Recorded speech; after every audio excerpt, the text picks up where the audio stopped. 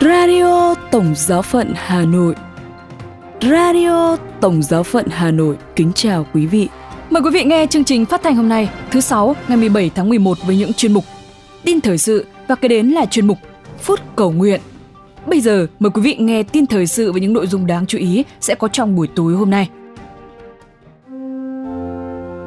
Hoạt động tại Tổng Giáo phận Hà Nội, Đức Thánh Cha gặp gỡ các tham dự viên hội nghị của Bộ Phong Thánh. Trung Quốc cúng hiến nhiều nhà thờ với tước hiệu các vị tử đạo và đấng tuyên xưng đức tin. Và Đại hội Truyền giáo toàn quốc lần thứ 5 tại Brazil, từ vùng Amazon đến tận cùng thế giới. Sau đây là phần tin chi tiết. Hoạt động tại Tổng Giáo phận Hà Nội. Tại Tổng Giáo phận Hà Nội đã diễn ra một số hoạt động đáng chú ý. Trong tâm tình của tháng cầu nguyện cho các linh hồn, vào lúc 9 giờ 30 ngày 14 tháng 11, tại giáo xứ Tiên Hào, Đức Tổng giám mục Du-xe Vũ Văn Thiên đã chủ sự thánh lễ cầu nguyện cho các bậc tổ tiên, đặc biệt là các bậc tiền nhân dòng họ Vũ, Võ. Hiệp thông thánh lễ có sự hiện diện của cha tổng đại diện An Tôn Nguyễn Văn Thắng, quý cha quản hạt, quý cha mang dòng họ Vũ trong Tổng giáo phận, quý cha, quý tu sĩ cùng đông đảo cộng đoàn dân Chúa. Liên quan đến hoạt động tại các giáo xứ, vào sáng thứ Năm ngày 16 tháng 11, giáo họ Thanh Quang thuộc giáo xứ Đông Lao hân hoan chào đón Đức Tổng giám mục Du-xe Vũ Văn Thiên về dâng thánh lễ làm phép nhà thờ và hàng đá Đức Mẹ. Thánh lễ làm phép nhà thờ đánh một dấu mốc trọng đại trong lịch sử đối với con dân trong giáo họ Thanh Quang. Ngôi nhà thờ mới sẽ trở thành nơi gắn kết mọi Kitô hữu, tạo điều kiện thuận lợi cho việc thực hành đức tin và xây dựng tình hiệp thông vững mạnh. Cùng với việc xây dựng ngôi nhà thờ giáo họ, cha xứ Du-xe Đỗ Hữu Thỏa và bà con giáo dân cùng xây dựng hàng đá Đức Mẹ với ước mong noi gương đức tin của mẹ và luôn được mẹ đồng hành, hướng dẫn đến với Chúa.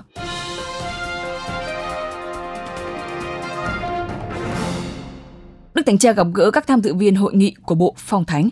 Ngỏ lời với các tham dự viên hội nghị của Bộ Phong Thánh về việc nghiên cứu chiều kích thánh thiện của cộng đoàn đang nhóm họp tại Roma, Đức Thánh Cha Francisco đã nhấn mạnh đến ơn gọi nên thánh của tất cả mọi người.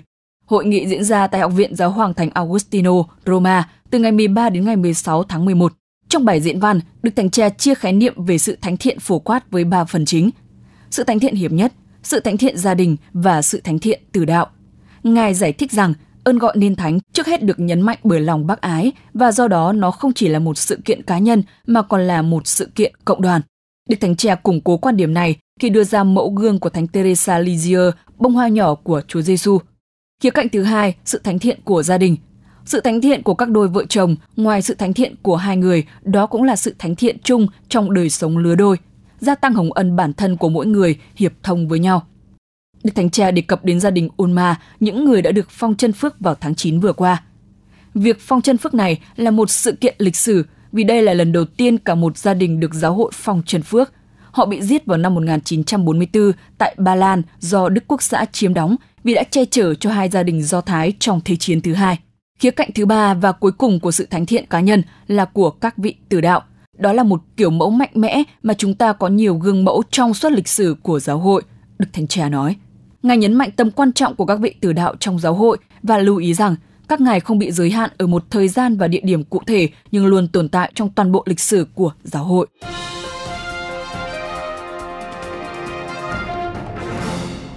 Trung Quốc cúng hiến nhiều nhà thờ với tước hiệu các vị tử đạo và đấng tuyên xưng đức tin.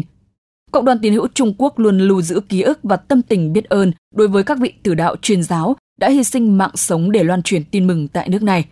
Người Công giáo Trung Quốc ngày nay đi theo bước chân của các vị tử đạo bằng cách tuyên xưng đức tin vào Chúa Kitô trong thời hiện đại. Các tín hữu cũng bày tỏ lòng tri ân bằng cách đặt tước hiệu cho các nhà thờ mới theo tên của các thánh tử đạo và tưởng nhớ đến các ngài trong các buổi cử hành phụng vụ. Vào thứ Năm, ngày 9 tháng 11, một nhà thờ mới tại giáo phận Ninh Ba thuộc tỉnh Chiết Giang, Trung Quốc được đặt theo tên thánh của thánh Jean-Gabriel Beboire, một tu sĩ người Pháp thuộc tu hội truyền giáo Lazarist. Ngài tử đạo tại Vũ Xương vào ngày 11 tháng 9 năm 1840. Ngôi nhà thờ lưu giữ thánh tích của nhà truyền giáo tử đạo này rộng gần 8.000 m2. Trong lễ cúng hiến do Đức Giám mục Francisco Xavier Jinjanke chủ sự, 8 tân tòng được lãnh bí tích rửa tội và 11 người được lãnh bí tích thêm sức.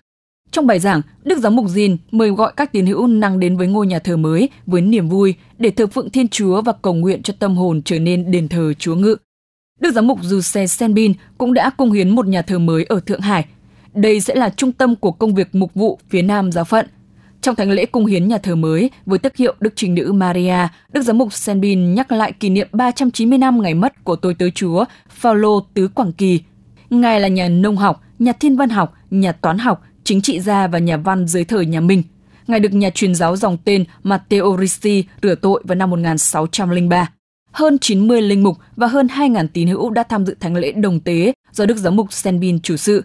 Các quan chức chính quyền dân sự và chuyên gia học thuật về nghiên cứu tôn giáo đã tham dự buổi lễ. Kết thúc bài giảng, Đức Cha Sen mời gọi tất cả mọi người hãy xây dựng và bảo vệ ngôi nhà thờ này với lòng biết ơn.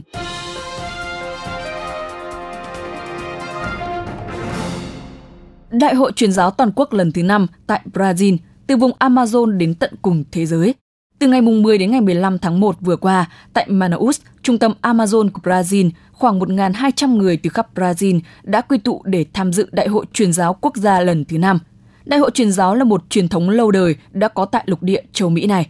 Đại hội Truyền giáo Hoa Kỳ sẽ diễn ra tại Puerto Rico từ ngày 19 đến ngày 24 tháng 11 năm 2024.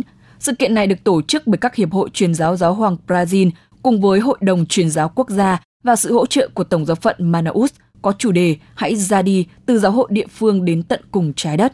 Đây cũng là khẩu hiệu của Ngày Thế giới Truyền giáo năm nay. Chương trình đại hội bao gồm các bài giảng, thảo luận, hội thảo và làm việc nhóm theo chủ đề. Bên cạnh đó cũng có các giờ chầu thánh thể và thời gian cầu nguyện sẽ xen kẽ với các chuyến viếng thăm của các nhà truyền giáo đến các cộng đoàn. Những người tham gia sẽ được các gia đình của Tổng giáo phận Manaus chào đón và có cơ hội sống một trải nghiệm truyền giáo tại địa phương. Tiếp nhận, lắng nghe, soi sáng, chia sẻ, công bố, gửi đi là những từ khóa theo thứ tự thời gian đặc trưng cho các ngày của đại hội. Trọng tâm của kỳ đại hội là các bài giảng hàng ngày giúp đào sâu linh đạo truyền giáo thông qua suy tư và đối thoại nhằm mục đích chứng minh trong khuôn khổ đại hội rằng phúc âm có thể được sống một cách cụ thể như thế nào. Các chủ đề chính được thuyết trình trong kỳ đại hội bao gồm trái tim rực lửa, đôi chân luôn chuyển động, từ Amazon đến tận cùng thế giới, trách nhiệm của giáo hội địa phương đối với sứ mệnh phổ quát, đến tận cùng thế giới, và các hiệp hội truyền giáo giáo hoàng phục vụ sứ mạng phổ quát của giáo hội.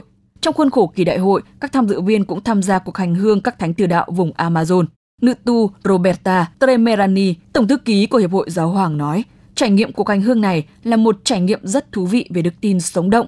Các vị tử đạo và người dân, các linh mục, tu sĩ và nhiều người Ấn Độ đã bị giết đều được coi là hiện diện như đức tin của chúng ta đã dạy chúng ta.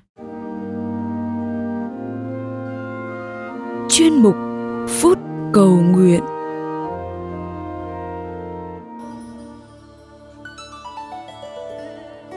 Lạy Cha là đấng tạo hóa nhân từ, xin cho chúng con thấy sự hiện diện của Cha trong vũ trụ vô cùng lớn, trong những hạt tử vô cùng nhỏ và trong bộ óc vô cùng phức tạp của con người. Cha từ ái biết bao khi ban cho chúng con một thế giới đầy màu sắc, màu xanh cỏ non, màu hồng trái chín, màu vàng mặt trời xế chiều. Cha từ ái biết bao khi ban cho chúng con một thế giới đầy hương thơm, hương của đồng lúa mới, của hoa bưởi, hoa cau, tiếng gió rì rào qua kẽ lá, hương thơm của nắng xuân dịu dịu. Chúng con ca ngợi đôi tay khéo léo của Cha khi tạo nên sự trong ngần ngời sáng của viên ngọc, sự lộng lẫy phong phú của muôn loài hoa lan, sự rực rỡ hài hòa nơi đôi cánh của loài bướm, và nhất là sự đẹp đẽ cao cả nơi con người. Dưới lòng đất, trên núi cao, giữa biển sâu, trong rừng vắng, chỗ nào chúng con cũng thấy bóng dáng Cha. Xin cho chúng con biết chung sống với thiên nhiên này như một người bạn, một quà tặng Cha ban, biết giữ gìn ngôi nhà trái đất để nó khỏi hư hỏng, cạn kiệt, và biết chia sẻ cho nhau bao tài nguyên còn tiềm ẩn. Ước gì đến ngày cả trái đất, cả vũ trụ này và muôn loài Cha đã dựng nên được cùng với cả nhân loại chúng con vui hưởng tự do và vinh quang trong nước Cha. Amen. Radio Tổng Giáo phận Hà Nội. Xin chào và hẹn gặp lại.